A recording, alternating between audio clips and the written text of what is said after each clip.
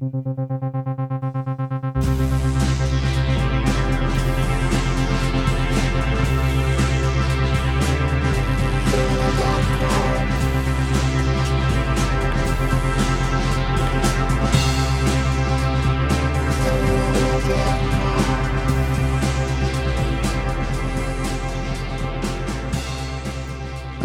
evening, Sim and Death Cult members. Adam Butler here.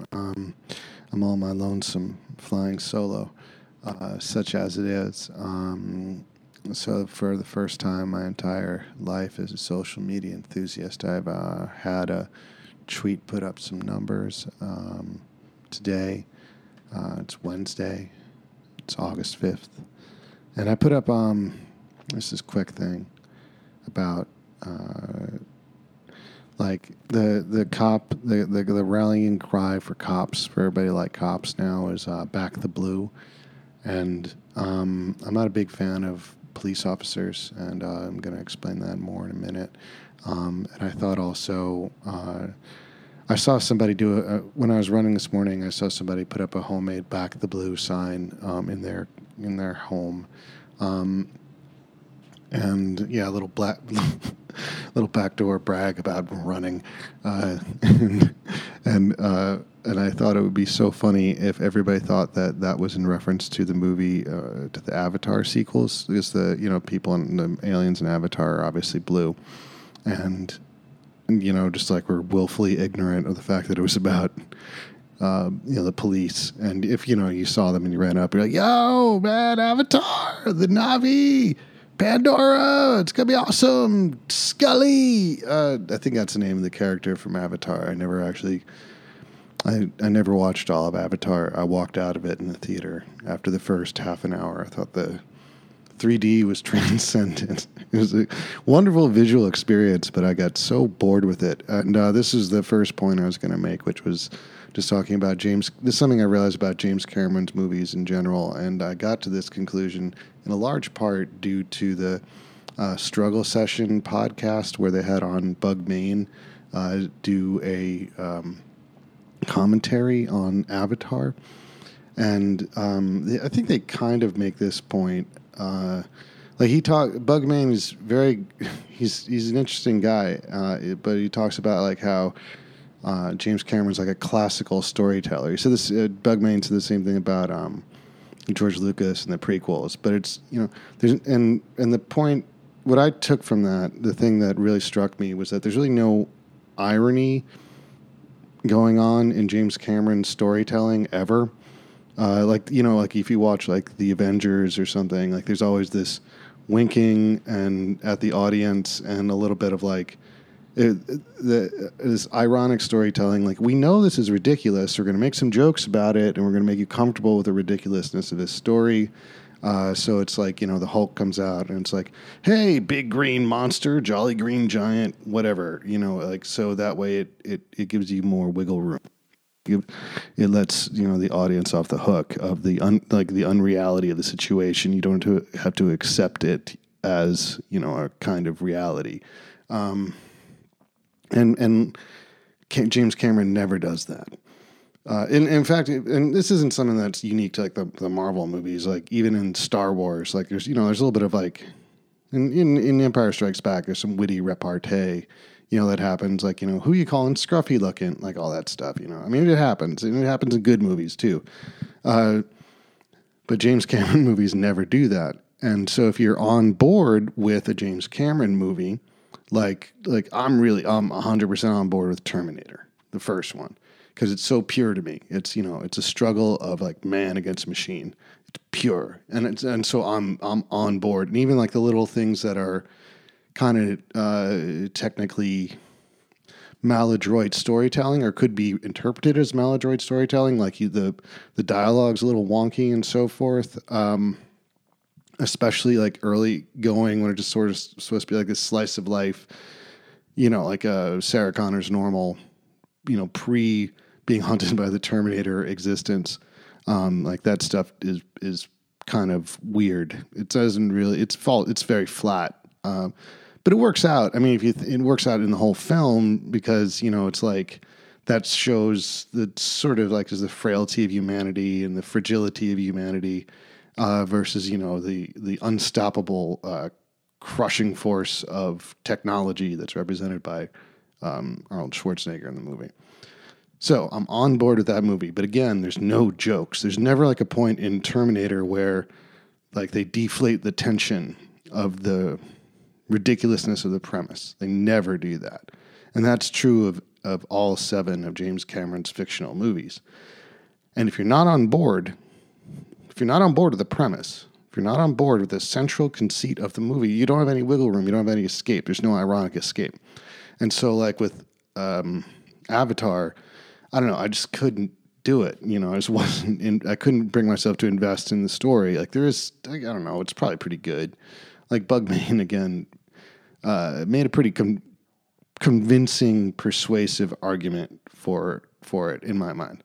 But I still, when I actually experienced the movie, I was like, these characters, like the aliens look too weird to me. There's something about the way they look. I can't watch this, and the plot is a little bit too simple, and then so I couldn't do it. But I think it's important to respect Avatar. Not really. I really think it's just kind of funny to talk about Avatar. And so that was my first point, the thing about James Cameron and the lack of irony. The second point, so I tweeted at Bugman and Leslie Lee III and Jack Allison, the Struggle Session guys in Bugman, and I said I want them to get on board with this idea that anytime you see Back the Blue, that it's in reference to Avatar.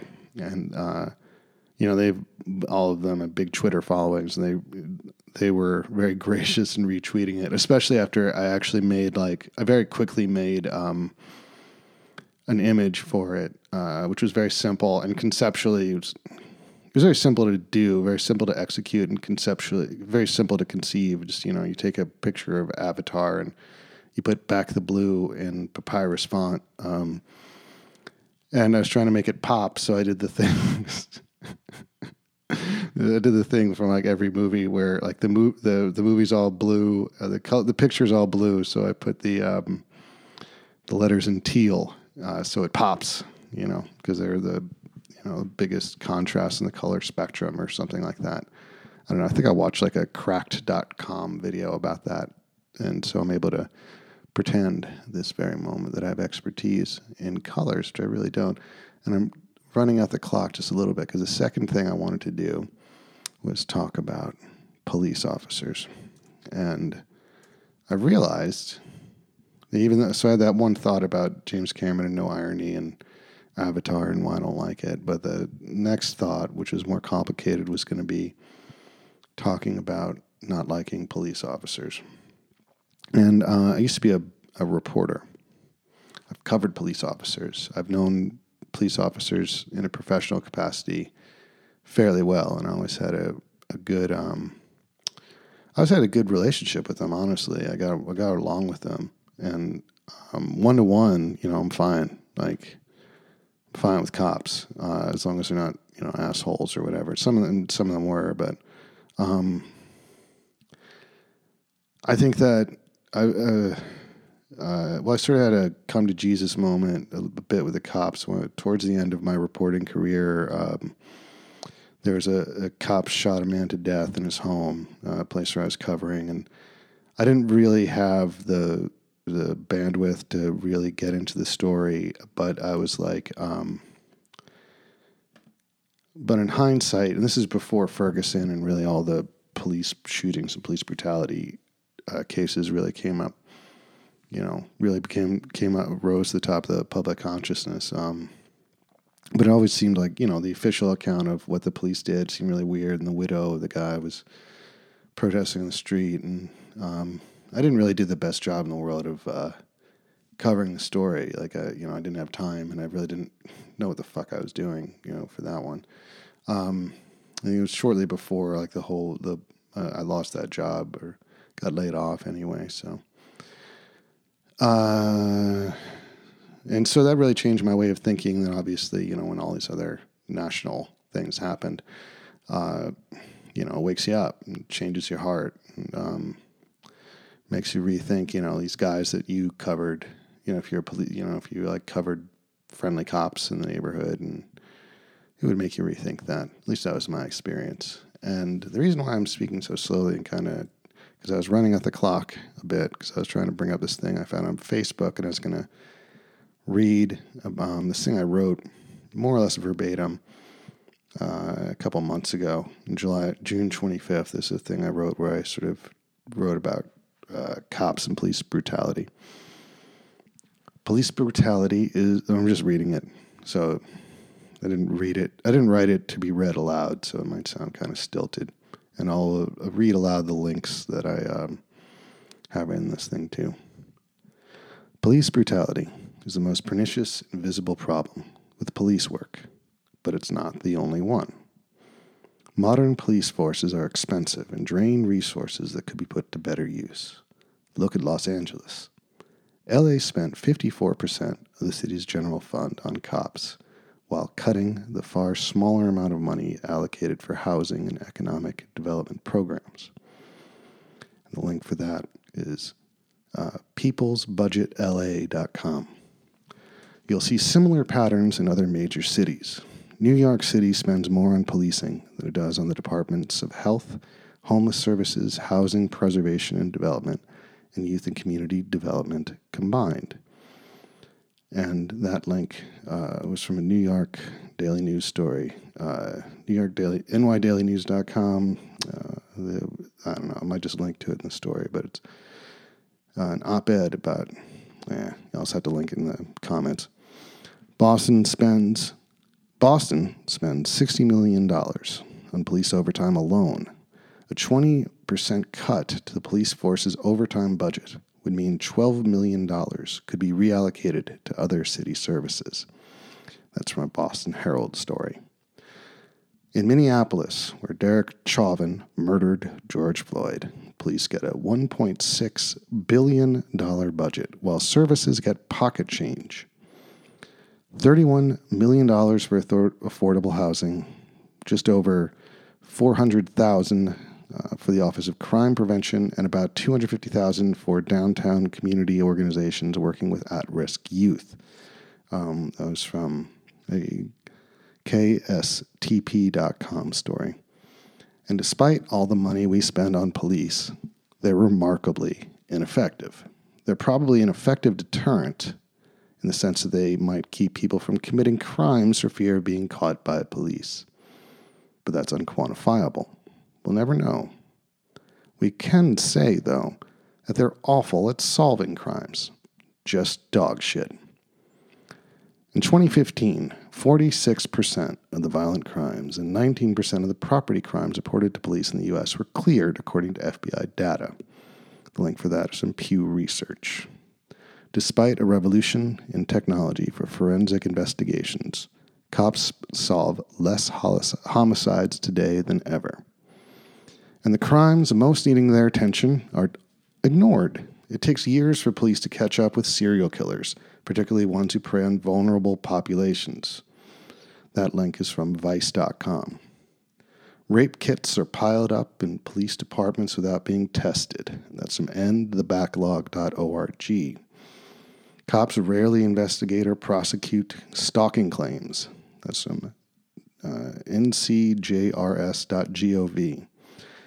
And if we magically ended police brutality tomorrow, abuses would remain. Cops would still lie in courts to get convictions.